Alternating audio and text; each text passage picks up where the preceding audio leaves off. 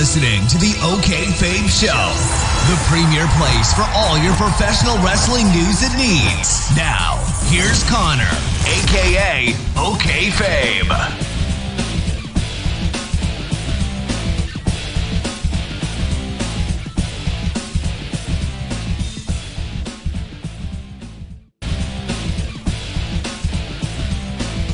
What is going on, everybody? It is yours truly, Okayfabe here. Welcome back to another edition of the Okayfabe Show, of course, right here on YouTube.com/Okayfaber. Of course, we're also available on Facebook, Twitch, and so many other places you guys can hear yours truly. We're also on all major audio podcasting platforms. We're on Anchor, we're on TuneIn, we're on iTunes, Google Play, Spotify, and so many other places. So make sure you guys check us out on all those places. We're here to talk a lot of things coming off of Smackdown last night. Of course, this is the September 4th edition of the Okayfabe Show. Thank you so much, guys, for tuning in. Lots to digest from Smackdown. 2 more King of the Ring qualifying matches. A rather perplexing ending to Raw, or rather ending to Smackdown, I should say, compared to Raw. And some more fun involving the 24/7 championship. We get some updates on Bayley. A lot of cool stuff to go off of from Monday Night. I keep saying Monday Night Raw. I don't know why I want to keep saying Monday Night Raw. From Smackdown Live. Smackdown was definitely an intriguing show, and I can't wait to discuss it with you, and I can't wait to hear your guys' thoughts as well about Smackdown Live this past Tuesday. So make sure you hit me up in the comment section, social media, hit me up on that Twitter at Okayfabe. You know I love tweeting with you guys every single time a show's on, or just randomly tweet me stuff. I always love interacting with you guys on social media. Again, Facebook, Twitch, Instagram, we're all everything, baby. So hit me up on there. And if you guys want early access to the Okayfabe Show, hit us up on Patreon too, so you guys get access to this. But let's talk about Smackdown. Smackdown this week was very interesting, and it's interesting because even though we have a lot of this wild card rule still in effect, and I think it's probably going to still be in effect until probably around Survivor Series or so at this point, because I don't see the end coming anytime soon for this wild card rule. I really am curious as far as what is going to happen with a lot of these different things, but with SmackDown, I felt like SmackDown had, it's weird, it had a lot of wild card craziness because we saw Sasha Banks up on this, we saw a lot of tomfoolery from a lot of different people, but still showed a different direction. They were focusing on a lot of different things, and more specifically, the end of SmackDown was definitely the most bizarre. And while Raw last night, or the night prior, I should say, had the ending of Bayley possibly turning heel, and I say possibly because, we didn't see or hear anything else from Bayley. That was literally the last thing we saw at the end of Raw was Bayley just wailing on Becky Lynch with a steel chair. SmackDown, I feel like, tried to do the same thing with Eric Rowan and the Daniel Bryan and Roman Reigns situation, and while I am confused, I am very intrigued, and I don't know if that's a good thing or a bad thing yet. And I'm going to talk about my theories about that, and might as well talk about it now. So the show closed off with Daniel Bryan asking for that apology from Roman Reigns. Of course, he did not get it per se, and instead decided, and instead got a it looked like he was going to have another spear from Roman Reigns, but then Eric Rowan attacking him from behind puts him in the steel steps, back suplex face buster on the apron. Bryan tries to make the save, but Roman swats him down, and I have to admit that power bomb that he did to Roman to the turnbuckle, very nicely done. The amount of power that it takes to do that, just absolutely insane. In the ring, he applies the claw, hits the slam. Rowan picks up the mics at Roman if he's up for saying that the joke's on him because Bryan is worse than everybody else. Thinking he can control him, he's nobody's puppet. He wants Bryan to step in the ring and slap him in the face again when Bryan doesn't oblige. Rowan says he's proud of everything he's done to Reigns. Most of all, the pain he's gonna feel at Clash of Champions, which he punctuates by dumping Roman onto the floor, ramming the steel steps, clearing the announce table. But Bryan tries to get control of him, slapping him again because that obviously is gonna work. And Bryan gets claw slammed through the table. Now, so there's a lot of things to take in there from just that. There's a lot of things to take in from that. So with Rowan going berserk, the theory obviously was that Roman Reigns and Daniel Bryan were going to have the next major program, and I still think that's going to happen because Bryan's not out of this picture scene yet, right? They announced that Bryan or that Rowan and Roman are going to hit Roman and Rowan. I'm going to get tongue tied on that one. That's for damn sure. Roman and Rowan are going to fight off at Clash of Champions, and I'm intrigued. It's different. It's weird because it makes me feel like this is they're trying to stretch out and long-term book Daniel Bryan and Roman Reigns, which I love that idea. I love me some long-term booking. I love them really trying to really stretch this thing out as far as they possibly can. Awesome. Fantastic. Makes me want to see Bryan and Roman that much more, and I'm not making it up. I'm legit. On the other hand, though, it does make me wonder, like, where are they going with this? You could say that it's going to turn into a whole thing where Bryan becomes a babyface again and Rowan becomes the obstacle, which I really don't see any money with that one. I still think at the end of the day, it's going to turn out that Rowan is working for Daniel Bryan. I almost guarantee that because, you look at the payoff with everything, right? You look to see where the payoff's going to be. The payoff is in Roman and Bryan, no questions asked. That's where your payoff is going to be for this rivalry. And I'm not trying to discredit Eric Rowan, but let's face it, this whole thing is not going to come to a boiling point at Clash of Champions. It's going to keep going. There's too much on there.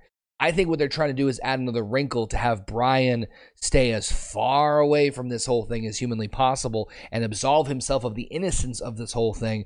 Hence why he was so last week, quick to say it wasn't him, and demanding the apology and just this whole, debacle. And I love it. I love like the evil mastermind version of Daniel Bryan that we have, trying to manipulate Eric Rowan. And I just really hope that's the direction we're going with this because it's relatively fresh. It's newish. I mean, everything's been done in wrestling, obviously, but I love the direction with this idea. It's confusing, but it still has me intrigued. At least for right now. The concern I have is that they're going to milk the Eric Rowan thing much longer than they need to. I think we get to Clash of Champions, take that, get that taken care of. Then we roll into, more of Bryan being involved with the whole thing. Maybe they were trying to be smart and protect Bryan from having to do a lot more in-ring stuff. Physically, maybe that's the idea behind that. I don't know. Either way, I'm just saying is that it's a smart move. I like where they're going with it so far. But I just think that Roman and Rowan, see, I got myself there, only has limited time as far as how far they can really get away with this. But not as good as an ending of Raw, but still pretty interesting. Hey, got me talking, But let's rewind back a little bit here and talk about, of course, Bayley starting off the show and the whole thing with Charlotte Flair and Sasha Banks. So Bayley, of course, is taking the positive reaction, and she says she doesn't get it. It's really confusing. Everyone's got something to say about what happened last night. Oh my God, I didn't see it coming. How could you have forgotten her friendship with Sasha? She's the one person who was always at her back. Hugger says she's your best friend. Nothing has changed. She's still trying to show us the kind of champion she could be, to lift the people up with her whole heart. And every time she steps into the ring, she's trying to make us feel the way she did when she was a kid. And now she has an opportunity to show kids what it means to be loyal. That's why she couldn't turn her back on Sasha after things got rough. She's doing everything she can do to put Smackdown on the map. They deserve a champion who gets the same recognition as Becky Lynch, and she's going to be that champion for a long time. It starts with Clash of Champions when she beats the most selfish person on the roster, of course, Charlotte, who enters right in. She gets on the mic and questions the idea of being that she's selfish before turning it around and calling Bayley's perspective because she's the queen of selfishness, but what you see is what you get, and there's no confusion or blindsided or hugging. So hug that title real tight because of the pay-per-view. Sasha interferes. Charlotte takes advantage of the distraction and blindsides Bayley. Banks tries for the save, but Charlotte takes her down and beats on her until, of course, Bayley comes back with a chair. They take turns wailing on Flair with steel chair. That rhymed. So Bayley is not heel, or at least not, or at the very least, she's a tweener. She's loyal to Sasha Banks, and she's trying to still be the goody-goody two-shoes, but at the same time, she's being loyal to her best friend, which I love that idea. So I think, I can't remember who I saw saying this, but I remember that when, we saw Bayley being involved, someone said, well, eventually we're going to get to a point where we're going to see Becky and Charlotte against Sasha and Bayley, and I still, and if there was no more evidence than what you heard at the beginning of SmackDown with all this, it's definitely going to happen. I don't know if it's going to happen at Hell in a Cell. I think a fitting place would be Survivor Series. I think it would be interesting if we can get the women's tag team titles involved with that somehow, where you have the 4 horsewomen coming at it against each other. But I just found it interesting. I had a feeling that, it's interesting how when I was talking about this on social media, on Twitter and everything, that people were like, Bayley's either definitely a heel or she's totally not a heel. I was definitely on the caution side of totally not a heel because, again, it was the end of Raw. We didn't know what was happening. It was just, we just saw her beat the crap out of Becky Lynch, and that was the end of it. Vendetta of One does not a heel make, but, I mean, then again, Stone Cold Steve Austin and so many others, So it was hard to make a judgment call as far as whether Bayley's heel or not. I think that her being in this gray area, her allegiance with Sasha, what I think is going to happen is that we're going to get this idea of Sasha's being the badass boss bitch, Triple B's, and she's going to continue her heel antics. But what will happen with Bayley is that she will be the friend who is loyal to the bitter end until Sasha does something that Bayley doesn't like, or, and I really hope they don't go in this route because it's already been done to death with Alexa Bliss, she takes advantage of her and we get ourselves the match. I would not be surprised if we saw Bayley versus Sasha Banks in some way, shape, or form highlighting WrestleMania. Would not be surprised. If they continue the path they're on, wouldn't doubt it. It depends, obviously, on this whole draft and if they're going to do another brand split or whatever. But I would say that that's what's going to happen. I don't think Bayley's going to be necessarily like a side henchwoman, like Nikki Cross is to Alexa Bliss. But if they decide to keep this whole thing going, I think it's going to eventually boil into a Bayley-Sasha match one-on-one, presumably at WrestleMania. That's my guess on that one. But speaking of big moments, let's talk about those King of the Ring matches. With the first one with Elias and Mustafa Ali. Hell of a matchup. Fantastic performance from Mustafa Ali. Really made Elias look like $1 million at the same time. Should not have been surprised that Mustafa Ali was not going to get the victory here. We had Cedric Alexander lose last night on Raw, or 2 nights ago on Raw with Baron Corbin. Mustafa Ali not getting a clean victory over Elias. Damn. I was hoping for something. But I have hope in the King of the Ring tournament, and I'll talk about that a little bit later on with the second matchup. But Elias with a victory here over Mustafa Ali moves him on to the only semifinal match that's left on SmackDown against his next opponent. Hey everyone, I just want to remind you to make sure you check out the awesome people over at Anchor.fm. Of course, it is a great place for you to host your own podcast, and guess what? One of the cool parts is that it's totally free. Yeah, that's right, free. There's even creation tools that allow you to record and edit your own podcast right from your computer or even your phone, and Anchor will distribute your podcast for you, so it can be heard on Spotify, Apple Podcasts, and so many others. Trust me, it's so easy, and you can make money from your podcast with no minimum listenership. It's everything you need to make a podcast all in one place. If you guys want to get in on it, make sure you download the free Anchor app or just simply go to Anchor.fm to get started. We do. Speaking of women's tag team titles, though, we do see Alexa Bliss and Nikki Cross against Fire and Desire, Mandy Rose and Sonya Deville. I will say this is probably one of the better matches I've seen Mandy and Sonya working as a cohesive unit.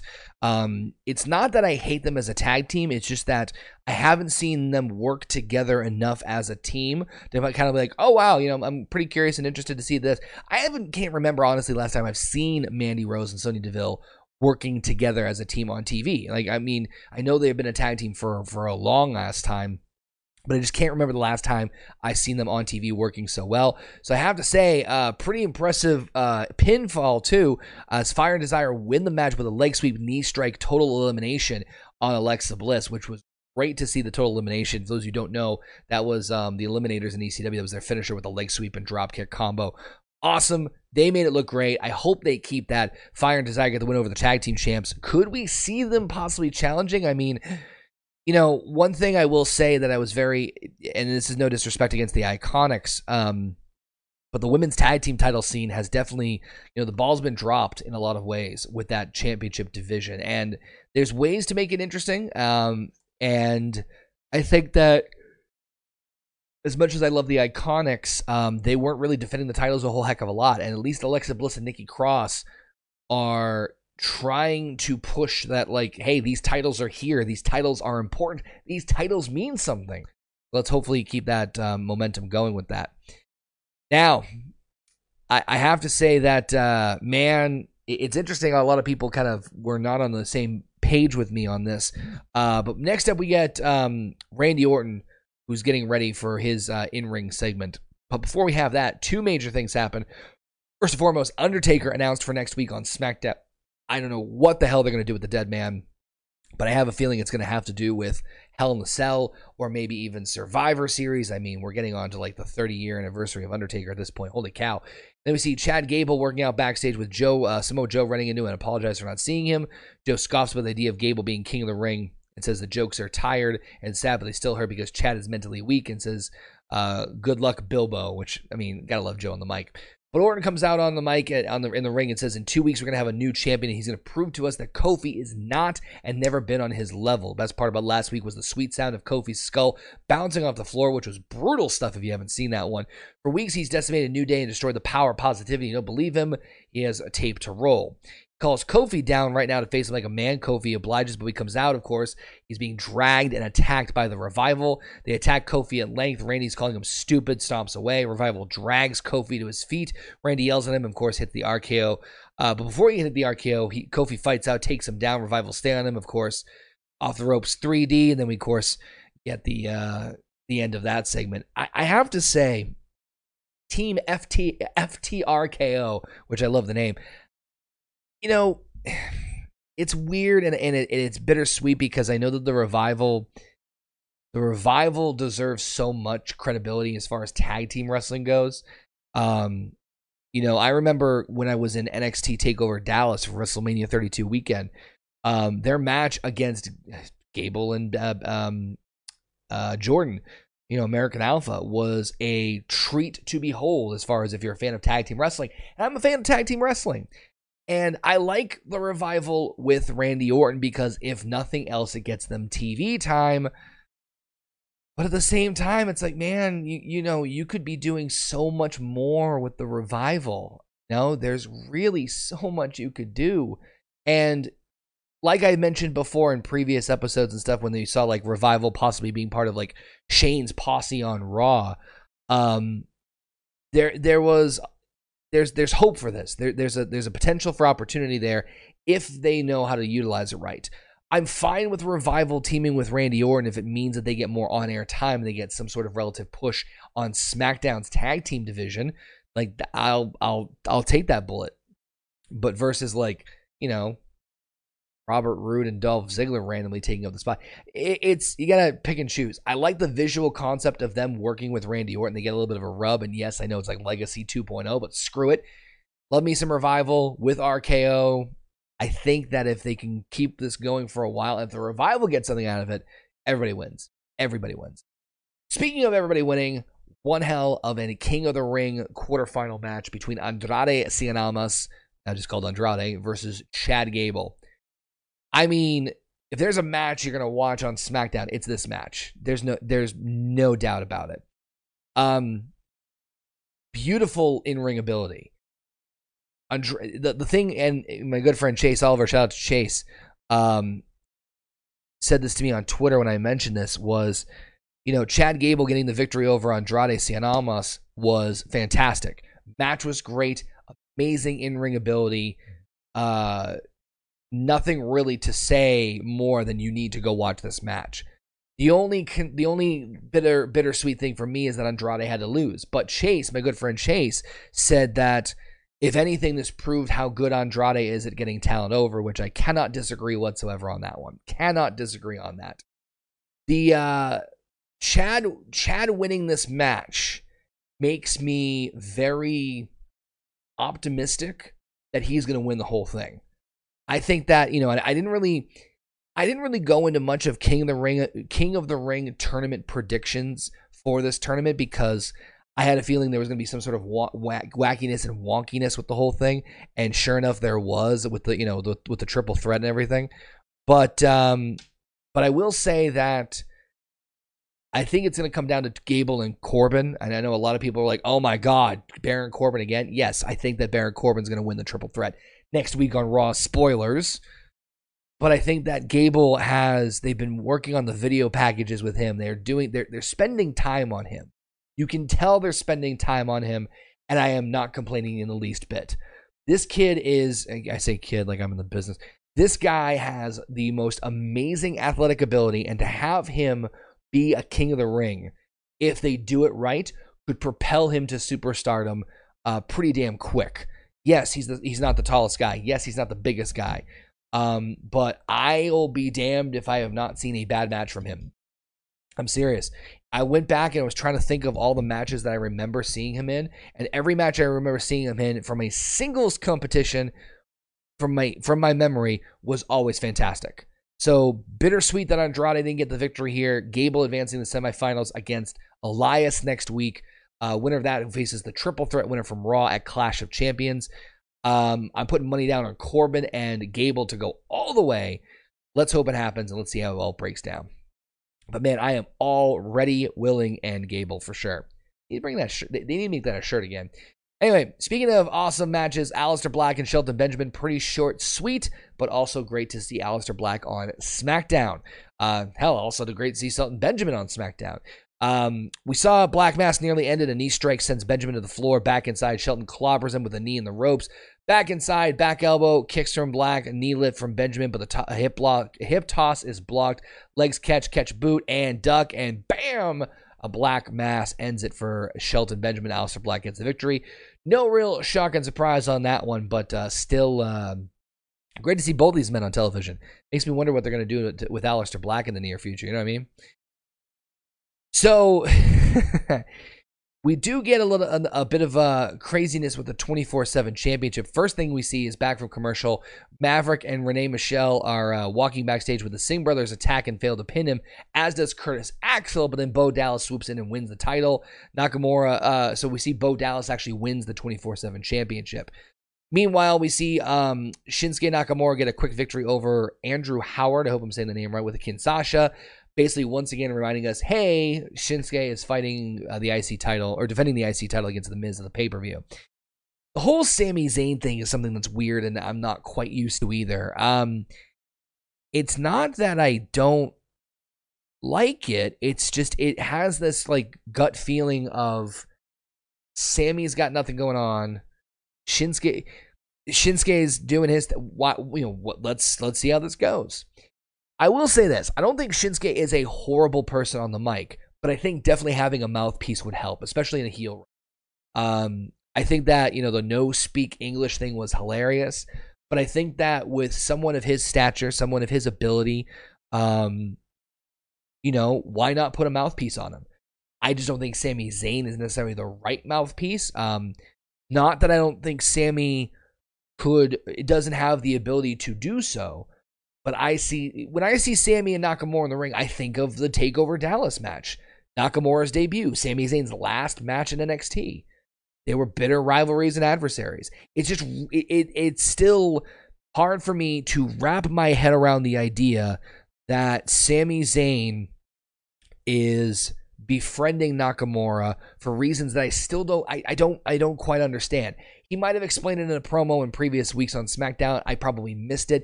It's just very confusing to me. It's not that I don't think it could work. It's like the JBL title run. Early stages, I hate it. I don't like it. I'm an old man that yells at the cloud. It could morph into something great. I see Sami more as a competitor first and a mouthpiece second. So maybe that's why I'm just kind of like, maybe.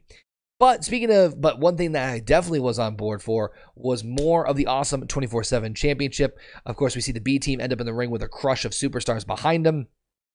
They beat Grand Metalik up, but Drake Maverick rolls in. He gets a schoolboy to get the 24/7 title.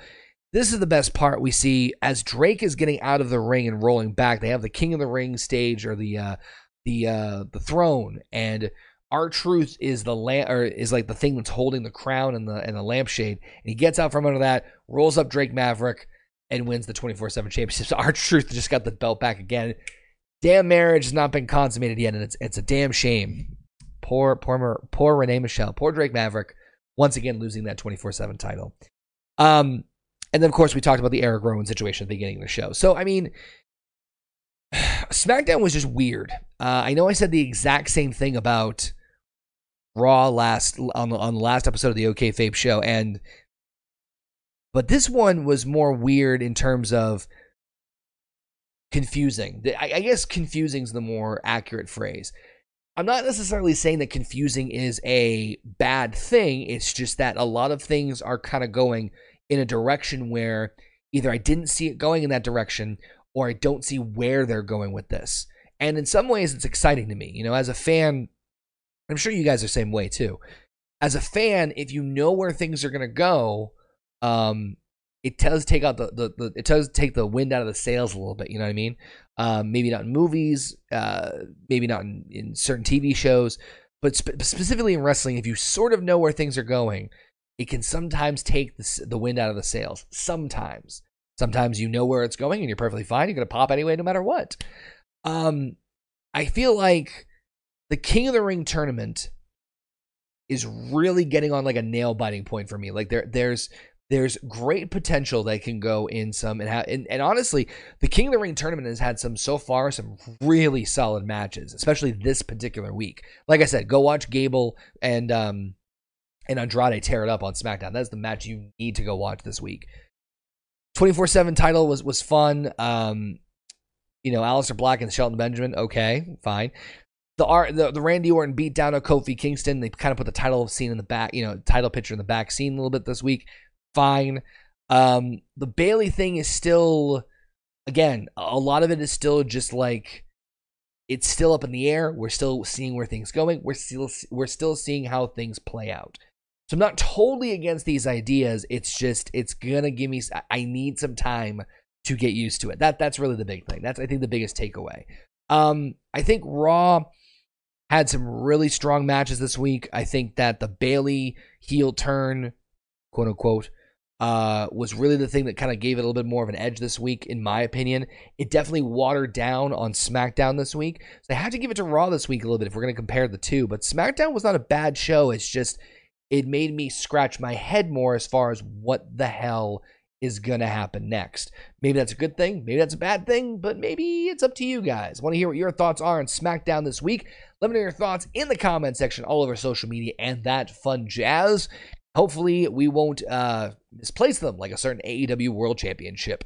Thank you guys again for tuning in for another episode of the Okayfabe Show. Tomorrow, coming back for another one for you. And we'll be back talking everything from NXT, and we'll maybe sprinkle some other indie stuff in between there. As we're going to come back tomorrow for another edition of the Okayfabe Show, 7 a.m. Eastern Standard Time. Again, available on Facebook, Twitch, YouTube, and all major podcasting platforms. Thank you guys so much for tuning in. Appreciate the love and support. We'll see you guys tomorrow. Take care, and as always, take it easy. Thanks for listening. Make sure to watch the Okayfabe Show. Follow him on Twitter @Okayfabe and like over on Facebook.com/Okayfaber. This is the Okayfabe Show.